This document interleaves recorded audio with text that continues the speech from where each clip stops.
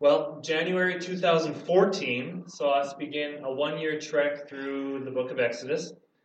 January 2015 through to last month saw us go on a 2-year journey through Luke. They're different journeys, but ultimately very similar. The Gospel of Luke was really a natural extension from the book of Exodus. Both begin with God calling a new, powerful leader out of humble origins, then go on to illustrate at length how God created a new nation or kingdom through this leader, how his servant gave the law in a new and revolutionary way, how the Creator lived among the people in ways unheard of prior. And both books focus on the cost and requirements of following the Father. In Exodus, that was sacrifices and feasts and obeying the law. In the New Testament, it's all the teaching that Jesus gave, all the parables, how they reveal the heart of the Father and the cost of following him. So they are actually very similar books, and studying both was, at least to me, incredibly valuable. It meant a lot to me to study those books over the 3 years. And that leads us to January 2017. Just as Exodus is one of several books generally classified as the law, the Torah, illustrating how God called his people and then commands them to live, so too is Luke. The Torah and the Gospels are stage-setting books. They are the big deal books.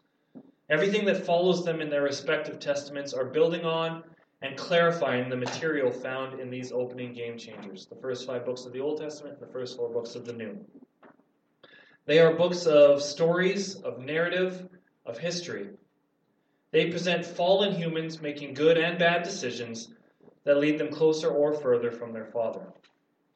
They are at times descriptive, meaning they just tell the story as it happened, and you can glean truth from it as you will. Other times they are prescriptive, meaning they are telling you what to do. This then is how you should act. And through these stories of success and failure, these stories of speeches and prisons and healings, of deaths and rebirths, of perils and triumphs, of redemptions and rejections, through all the brutal suffering and the glorious victories, there is a sovereign God at work amongst the people he loves, empowering them to know him better and to follow him closer. He has his hand in the history of his people. He is at work with his people, and he is in control. In the Old Testament, this takes place, all these historical books that follow up on the precedent-setting first books. In the Old Testament, that's the books Joshua through Esther. That's some 12 books. It's roughly 20% of the Bible. So a huge chunk of the Old Testament and a huge chunk of the Bible are these historical books. Certainly, there's elements of that in the Torah, for sure, the first 5 books. But the books of history build on the Torah.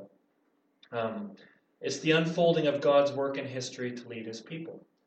So a huge chunk in the Old Testament. But in the New Testament, however, all of that is contained in just one single, beautiful, powerful book, the book of Acts. Today I'm going to be giving you an introduction to Acts, a broad overview of the W's. So who wrote it, as well as who's in it, why was it written, when was it written, and when did it happen? Where does it happen? And most importantly, what? What does it focus on, and what does it all mean? So we're going to take a sneak peek at the journey that we're about to undertake. I don't know if it'll be a year. Almost certainly won't be 2 years like Luke was. But frankly, I don't care how long it takes. I want to do it the justice that it deserves. And I'm sure you feel similarly. Please note, before we begin, most of what I'm about to say is academic in nature. And if you know anything about academia, you know that almost nothing is unanimous. There's somebody challenging everything. Most of what I'm going to say is unverifiable, meaning we don't know for sure. However, when it comes to these questions, most experts agree on what I'm going to teach you, especially on who wrote it and thematic focuses. So I'm speaking with a great deal of confidence. We don't know for sure, but these are the best guesses. But bear in mind, we aren't certainly certain for certain. We just don't really know for sure. Also, I did a ton of research for this, and I'm not bragging. I needed to do a ton of research. It's my job, so I better do it. And in my original copy of the sermon, I basically threw everything that I studied onto a page until I realized three things. Number one, it was quickly becoming a 2-hour sermon, and there's football playoffs this afternoon that I need to watch. By the way, Bob, who do you got, the Packers or the Giants? Yeah, he doesn't care about sports. Packers. Sharon's got the Packers, which means Bob does too. No, that's who he's got. Good. So, no 2-hour sermon. Number two, you aren't taking graduate Bible history lessons, and you don't ask to be flooded with inconsequential information. So I pared it back. And finally, number three. Praise the Lord. Yeah. Hallelujah. Number three, ultimately, this stuff's not critical. It's not that important. But it does set the stage for what we're going to learn. So I slashed most of what I had written for the sake of time and clarity. But I am freshly studied, so feel free to quiz me after the sermon on what I've learned. You may not know if my answers are right or wrong when you quiz me, but you'll be impressed by my dazzling intellect all the same. And really, that's the goal of this all anyway. So, anyway, on with the basics. First question. Oh, there's that, the book of Acts, Church Like a Flame. That's what I'm calling the sermon series. First question, who wrote it? Luke. Luke wrote it. We aren't 100% sure, but come on, it was Luke. It was definitely the same author as the third gospel. They are stylistically and thematically very similar. Not to mention, both are addressed to Theophilus. Theophilus may be a specific man, may be a group of new believers, probably in Rome or somewhere, that the author is writing to. Part 2, so there's the Gospel, which is part 1, and then there's Acts, which is part 2. And part 2 begins with an acknowledgement of part 1, which is tied to the third Gospel. I should get my Bible out for this. In Acts 1, got to get it out of my head of saying Luke. In Acts 1, it begins by saying, in my first book, which means there's a book that comes prior. So it makes sense that the two are by the same author, they're written similarly, and they acknowledge each other. But here's the thing. It would have made sense for the early church to attach the name of someone important, like Thomas or Peter or Silas, to this book. If they wanted to give it as maximum credibility, they would have stuck somebody really, really well known to the authorship of this book. Instead, we get the name of someone who is mentioned only a handful of times throughout the letters of Paul. And he's a background character. He's kind of like if you're watching a movie and in the title credits you find assistant caterer to Mr. Spielberg. It's like this guy had such a small role. Why are we acknowledging it at all? Well, because those small roles are important in the gospel. And if somebody like Luke, who's just mentioned a handful of times as sort of being a companion to this monumental figure, Paul, those people have worth. They are of value. He's basically an unknown, though, this Luke. And yet the early church was adamant, certainly by the mid-2nd century, so around 150 AD, when sort of the Bible was being canonized and the letters were being compiled. The early church was adamant. Luke is the author. Luke is the author of Luke and of Acts. They were sure it was Luke. It's just a few generations after it was written, so they can say with some certainty. Why was this relative nobody who wrote one of the most crucial documents of all time, who is this guy? Why was the church so adamant that it was Luke? Well, Luke is mentioned by Paul in 3 places: Colossians 4:14, 2 Timothy 4:11, and Philemon, verse 24. You can look it up if you want. And it mentions that Luke was a physician, an educated man, and this book is written in a very scholarly way with a surgeon-like attention to detail. So it makes sense that Luke would be the author. Luke, Acts were clearly written by somebody who knew what they were talking about, was very well educated. Moreover, these works emphasize Jesus' love for the outsider, especially the Gentile. Luke is sort of the gospel to the Gentile. They all are, obviously. But there's a special emphasis in Luke on Gentiles. And Acts is where the gospel goes to the Gentiles. Colossians seems to indicate that Luke was a Gentile. It mentions 6 servants of Paul. 3 of them are called circumcised fellows, meaning Jewish, and their names are listed. And then it names 3 more. And Luke is in the list of 3 who are uncircumcised, meaning probably wasn't a Jew. So he was probably a Gentile. So it makes sense that he, of all the gospel writers, would have a special focus on the Gentiles, right? That would make sense.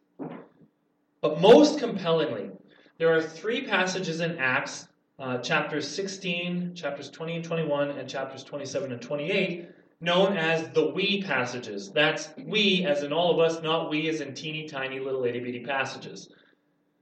But the we passages, they are passages in which the narration turns from they did this, or preached this, to we did this together. And it's a subtle shift, but it seems to indicate that the author of Acts was present for some of the accounts that he is bearing witness to. These 3 passages indicate someone who was present with Paul, a companion, someone, as we know, like Luke.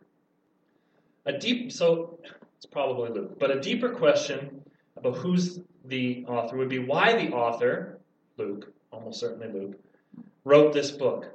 Well, thankfully the author, again, almost certainly Luke, thankfully the author gave his reasoning right at the beginning of his gospel.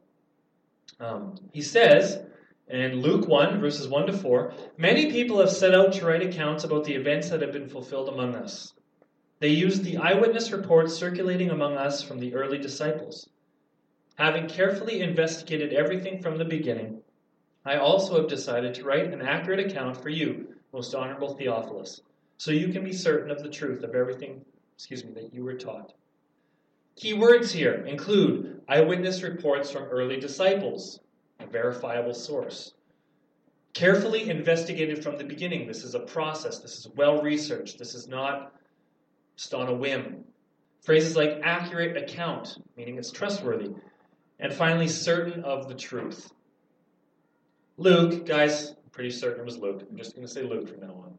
Even though I can't be 100% sure, we'll just say Luke and get it over with. Luke wants his audience to be able to trust in the life-changing truth of the gospel and of the account that he writes after the gospel. Certainly, even by his day, many varying heresies were cropping up and threatening to choke out the truth. They needed to be addressed. Moreover, these eyewitnesses that he bases his accounts on, people like the disciples, like the women who followed Jesus, they had the ugly habit of dying, often young, often martyred. And just because that's what happens to people, they pass away. And so Luke wanted to get this treasure trove of information down while he still could, while he still had access to the eyewitnesses. And so Luke, the doctor, with a surgeon's eye for detail, exhaustively recorded everything for posterity's sake. Did you know that Luke, Acts, the companion pieces, Luke, Acts alone account for fully a quarter of the New Testament, meaning Luke is an author of a quarter of the New Testament. We don't often think of him like that, right? Because he only wrote 2 books. Paul wrote like 100. Well, not that many, but he wrote lots. So when you think of the New Testament, Paul dominates your thinking of writers of the New Testament. There's also Peter, who wrote a few books. There's John, who wrote John and Revelation, and 1st, 2nd, 3rd John. So he's a major player too. We don't think of Luke in that way, but he's a major contributor to the New Testament. Moreover, about 1/5 of Acts is speeches, stuff people are saying. And that doesn't mean they're verbatim, they're not word for word, but in an oral tradition, with people who passed on lessons orally and were used to learning and listening like that, they're trustworthy. You can trust that they got the essence of what Jesus was saying, what Peter was saying, or what Paul was saying. What a monumental work he undertook. But it's not just the details. Luke doesn't just record the geography and the names and the events like some court stenographer and then this person did this, and then this person did this. It's not bare, empty history. It's not just history. He is also a brilliant theologian. And his works seek to illuminate the character and nature of God and Jesus and the Holy Spirit, as well as the church. More on that later. For now, we can trust that Luke wrote Acts, and he did so in an exhaustive and trustworthy manner to give truth the respect that he deserves. In short, it was written in order to marry accurate history to transformational theology. And we are so much richer because he chose to do that. Next up, when was it written? In the end, we can only say what is most likely. And what is most likely is that Acts was completed by the early to mid-60s AD, before Paul was executed, and we know that Paul was executed in the mid-60s, and before Jerusalem was crushed by Rome in 70 AD. Why do we say it was probably before that? Well, because Acts ends with Paul still alive, and because you think those major events in early church history, the death of Paul and the sack of Jerusalem, those would be recorded. Those are notable events because it was when Jerusalem was crushed that the church exploded outward. It had to. They had to flee Jerusalem. So you would think if you're writing a history of the early church, you would include things like Nero's persecution, the death of Paul, and the fall of Jerusalem. But Acts doesn't include any of those things. So that means it was most likely written before them. Moreover, the earlier it is, just generally speaking in biblical academia, the earlier it is, the more trustworthy it is. The more likely it is to be true, because you have access to those eyewitnesses, again. And Luke is said to have, he declares in the beginning of his gospel that he interviewed those people firsthand. So it makes sense that it's written earlier. So, okay. Early to mid-60s. Next, where? There's 5 W's. I included where, but it's a dumb question. Where? You know where. Around Jerusalem and then throughout the Roman Empire. So it doesn't make any sense in this context to talk about where. So if you get tired of listening to me, here's a map. That's where. Here's Jerusalem, right there. There's Ephesus, there's Corinth and Athens, these places that are touched on in the book of Acts. Have a look at that. You can tune me out for a few minutes. I'm fine with it. Go nerdy on the map if you want. Next. The next question is, who's in it? I'll go back to the map. Don't worry. The next question is, who's in it? There's the map. You tell me. Who are some names in Acts that you are familiar with? Who are some of the big names? Silas. Oh, you're going for small key first. I thought for sure somebody would shout one super important name first.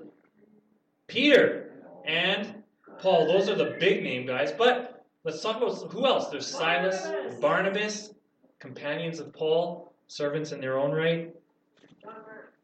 John and John Mark. I heard Bob say James. Oh, Timothy. Oh, how did I hear James? Timothy, yeah. Stephen, to me, is somebody who stands out huge in the book of Acts. Grandma? Stephen, yeah. Named his son after Stephen. People who stuck in my mind are Ananias and Sapphira. They're kind of villains. They don't make good choices, and their story stands out to me big time. Guys like Simon the Tanner and Simon the Sorcerer, different Simons on different sides of the equation. The Ethiopian eunuch, the person who I remember when I think of Acts, only because they have the worst name ever, Dorcas. There's Dorcas. There's jailers and magistrates and emperors. There's all these people. There's the disciples who become the apostles. There's a lot of names in the book of Acts. And here is where I'd like to address the name of the book that we're going to be studying, Acts. Acts of what? Well, commonly, the full title of Acts is Acts of the Apostles, technically. But I'm going to suggest that that's a bit of a misleading title. Because when you think of the apostles, there's 12 of them, and then Paul becomes the 13th. Well, it should really be called Acts of Two Dominant Apostles and passing mention of those other various apostles as well. Because really the book of Acts is about two major players, Peter and Paul. Peter, the rock upon which Jesus declared the church would be built. Peter, who gave the very first evangelical gospel sermon and won over 3,000 people to kind of kickstart the church. Peter, who was instructed to allow Gentiles to participate in this radical new salvation, Peter's a big deal. But then Peter sort of passes the baton in Luke's writing on to Paul. Paul dominates the second half of the book, not to mention the books that follow. Saul/Paul was the biggest instrument for the spread of the gospel throughout the Roman Empire. The book is really all about the acts of Peter and Paul, not the apostles as a whole, although they come in and come out at different times.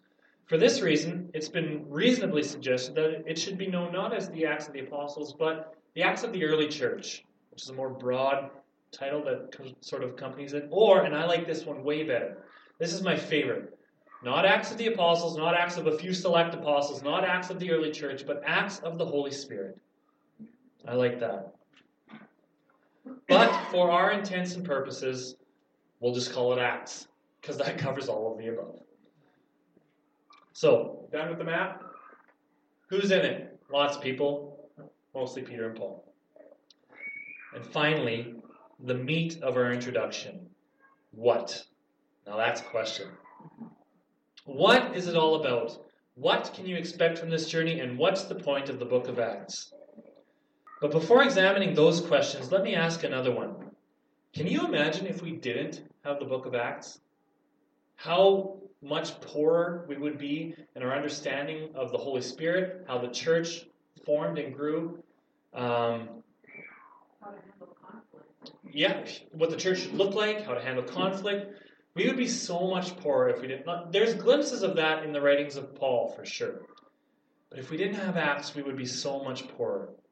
We would be severely disabled about the formation, behavior, struggles, and successes of the early church. Jesus' ascension would be just as powerful, but it would feel like a cliffhanger ending to a TV show that then got canceled before its second season. What happens next? Where do we go from here? Paul's letters would feel emptier if we didn't know about his early history. And much of the 19th century Reformation, by the way, upon which this church is founded, we are a reformational church. We have a proud history in that tradition. The 19th century Reformation was an attempt of church leaders in the 1800s to abandon sectarian denominational ties and seek for church to look like the original early church. That was their goal. We want church to look like church scripturally. Well, that would be really hard if we didn't have Acts 2 and Acts 4 and Acts 15 and the book of Acts in general. It would be hard to know what the early church looked like without Acts. Surely Acts itself is incomplete. It's not an exhaustive history. It doesn't cover everything that happened to the early church. That would be a much larger document, obviously. There's so much that would be beneficial to know about the work of the Holy Spirit amongst the first Christians. But how much worse off would we be without Acts? It's such an important book, but one that I find myself woefully unfamiliar with in the grand sense. A lot of Acts feels muddled together, especially the last half, where it's Paul going on a journey, and then Paul goes on a journey, and then after his journey, he goes on another journey. And it all kind of blends together, and names come in and out, and it's hard to make sense of. Perhaps it's like that for you as well. Well, I think that maybe this will help to organize our thinking about Acts. Let's begin by looking at Jesus' last words on earth to his disciples. This is Acts 1, verses 4 and 5. He says, 8. But you will receive power when the Holy Spirit comes upon you, and you will be my witnesses, telling people about me everywhere, in Jerusalem, throughout Judea, in Samaria, and to the ends of the earth. Those are Jesus' last words to his followers, as recorded by Luke. And they also offer a handy-dandy guide to the book of Acts. They offer a nice little form and structure. Because Acts can be roughly divided into two parts. Part 1 is the Acts of the Apostles and the Holy Spirit in Jerusalem, throughout Judea, and in Samaria, to quote Jesus. How it began locally, small and local. In other words, Part 1 is Acts ground zero of the movement, Jerusalem and the surrounding area. This section is chapters 1 to 12, and the dominant figure here is Peter.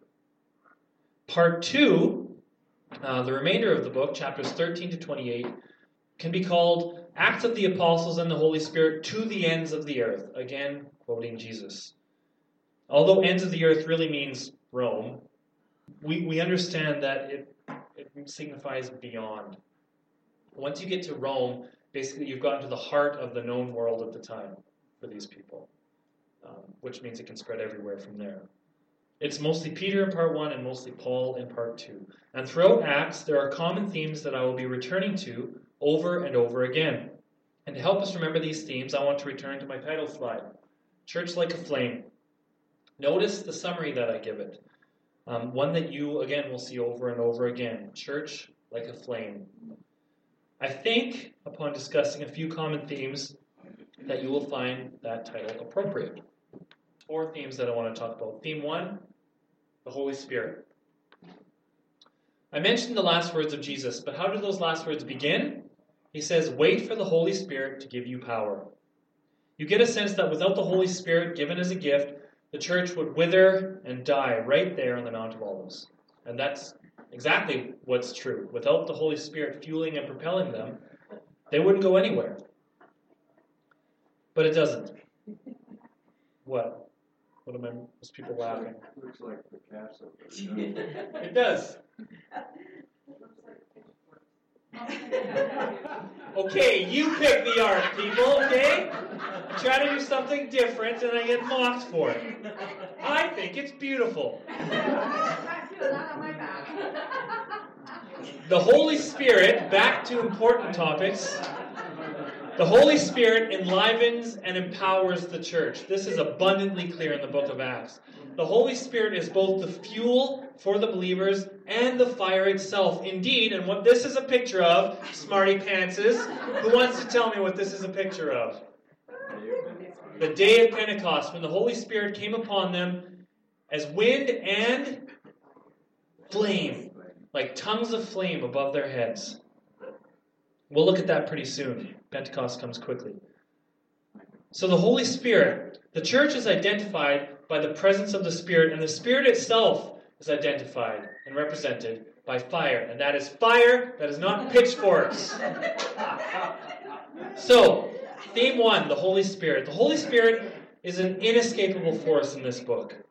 He is promised in chapter 1, he arrives in chapter 2, and he moves, motivates, and makes disciples throughout the next 26 chapters of the work. The work of the Holy Spirit, illustrated by flame, is the first major theme of Acts. Theme 2, and I don't think you can mock this picture, people, is evangelism. Now, I know it's dangerous in this area to call something good a wildfire. I want to acknowledge that first off. But the thing about fire is it spreads, often uncontrollably. It spreads like wildfire. This was true of the early church as well. Evangelism is the crux of Jesus' last message to his disciples. He says, the Holy Spirit will come and empower you, and then what do? Take that message. Be my witnesses. Tell people, locally, a little further out, and to the ends of the earth. Get out there and spread the message. Evangelism is what smashes down walls and allows the Gentiles, that's us, into the fold.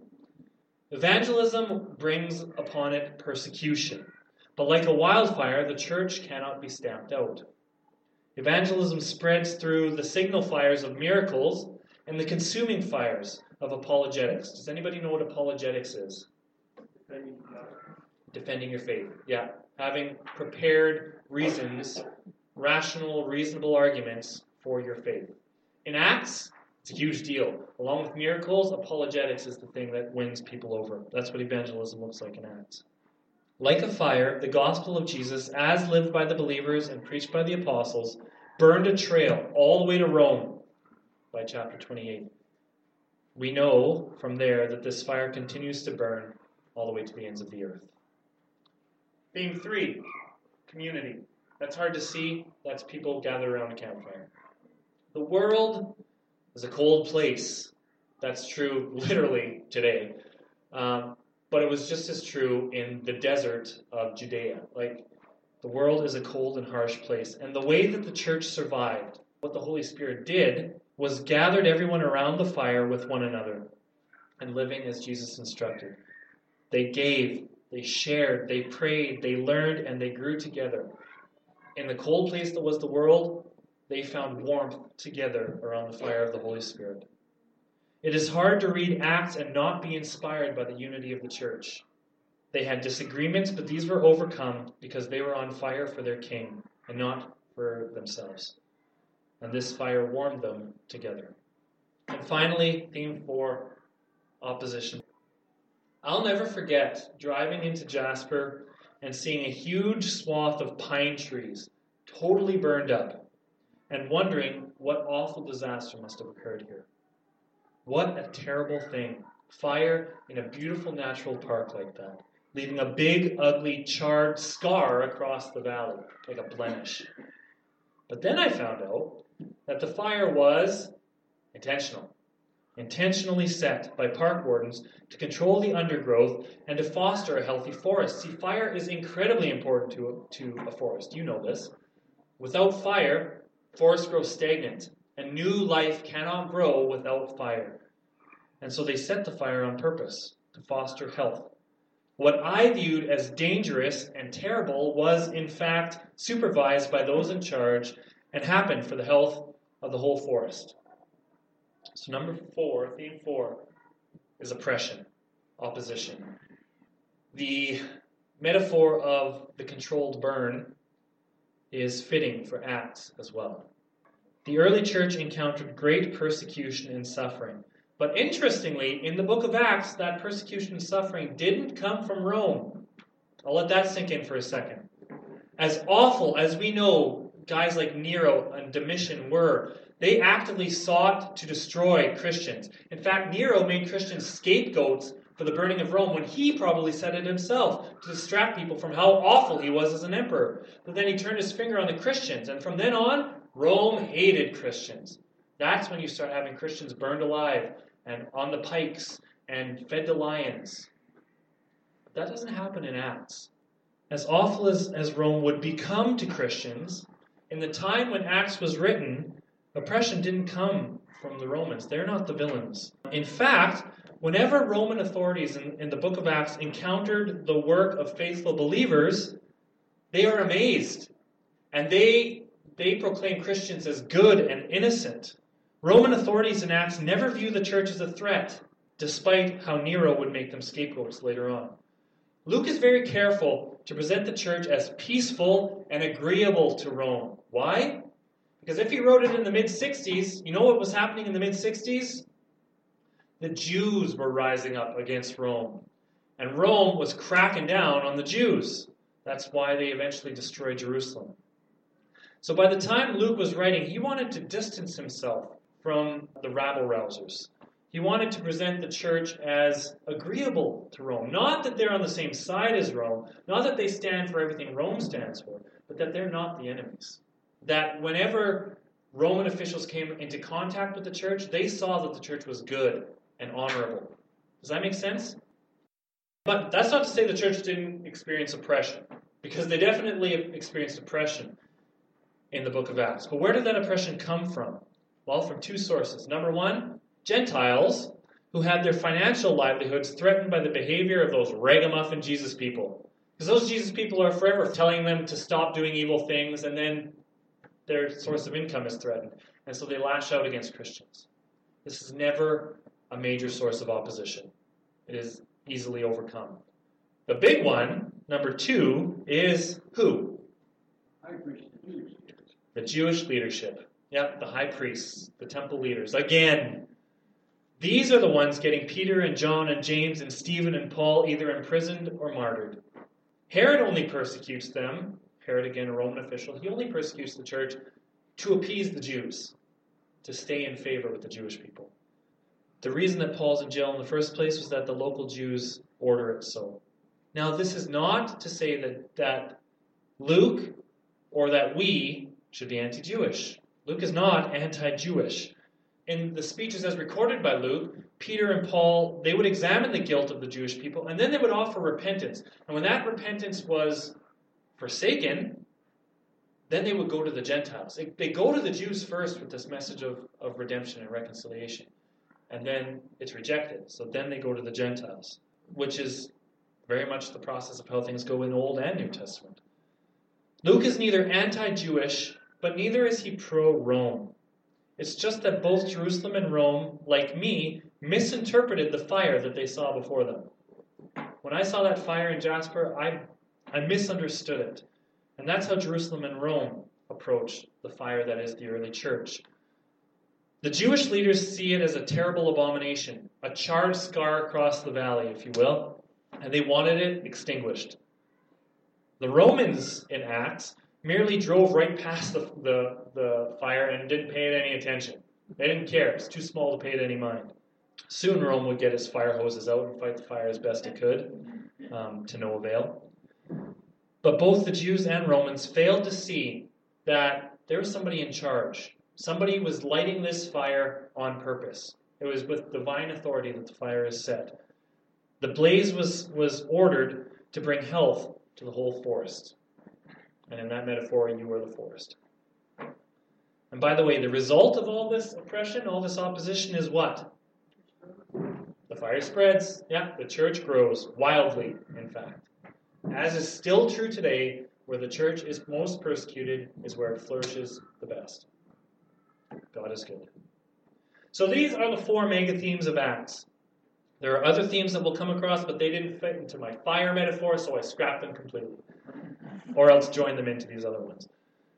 Now, to wrap all this up, for curiosity's sake, in conclusion, after examining those what questions, I have another what question for you. What stories in Acts are you familiar with? What are your favorites? What are you looking forward to? I like the story of Simon the Tanner getting a vision and being in the Spirit of God, being right there as a servant with the rest of them. That seems very fitting for you, Lee. Yeah.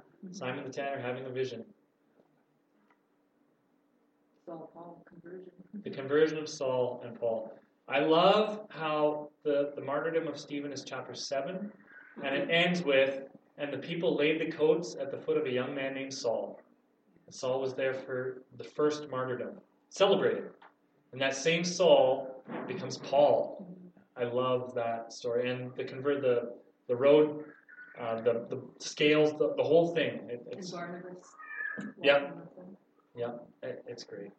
What else? Isn't Peter the cripple and all Yeah, Acts 4? Yeah, and that's a good one. that healing is what gets him thrown into prison, I believe. Yeah, and then he warns that something worse could happen to him. Yeah. Peter does some cool stuff that kind of gets glossed over because we think of Paul. Peter does some great stuff too. You think so? There's the fellow falling out the window, and there's the shipwreck. Yeah, there's all kinds of great. Ananias and Sapphira struck dead on the spot because they didn't give all that they had. Yeah, there's Paul's nephew and how the Roman centurion got 200 guardsmen and they went through the night to protect Paul. That's just a bizarre, fascinating story. Yeah, for sure. I mean, how often do we hear about assassins and people who refuse to eat or drink and stuff? It's like bizarre. Yeah, that's really cool. Forgot about that story. Bob? I like the story of the church of Antioch. Okay. Where the people were First called Christians, yeah.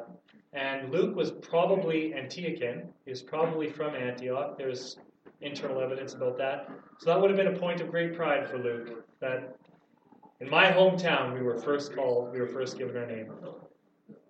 Paul was a tent maker with Priscilla and Aquila.